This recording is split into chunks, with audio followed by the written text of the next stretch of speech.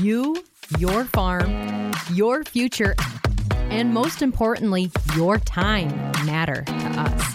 Welcome to the Dairy Streamlet, brought to you by the Dairy Business Association and Edge Dairy Farmer Cooperative, sister organizations fighting for sensible dairy policy in Wisconsin and Washington, D.C. The Dairy Streamlet is a compressed, high-level overview of a Dairy Stream episode. We focus on opportunities and challenges impacting the future of dairy.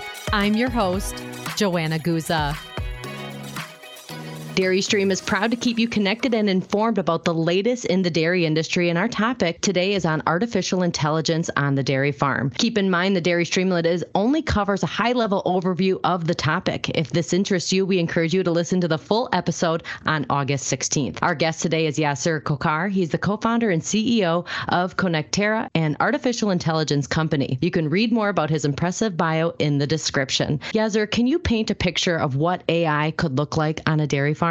Absolutely. I think AI has huge applications in the dairy farm industry, and you can think about things like decision support, kind of like a co-pilot helping you make better decisions from the data that you already have.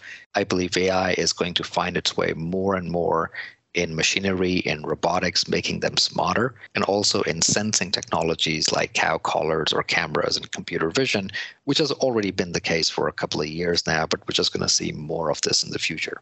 And in the long version, Yasser goes into some of those challenges that we see in the dairy industry and how AI can help fix that, as he just explained right now. Now, we hear a lot about ChatGPT.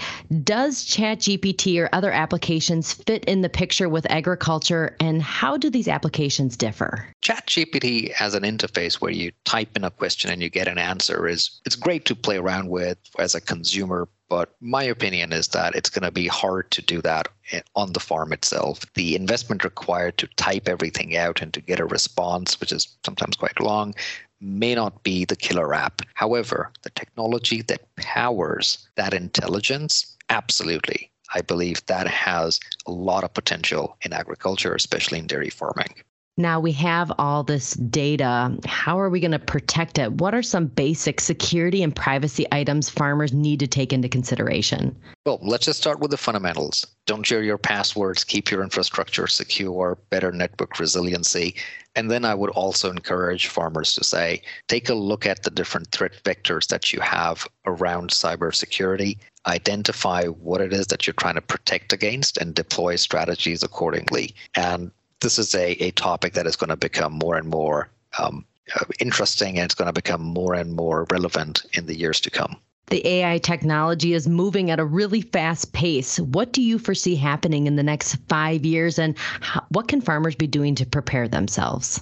Really hard to predict this one, but there's a couple of trends that are there. I think we're going to see more debate on both sides of the fence about this technology being good or this technology being not so good.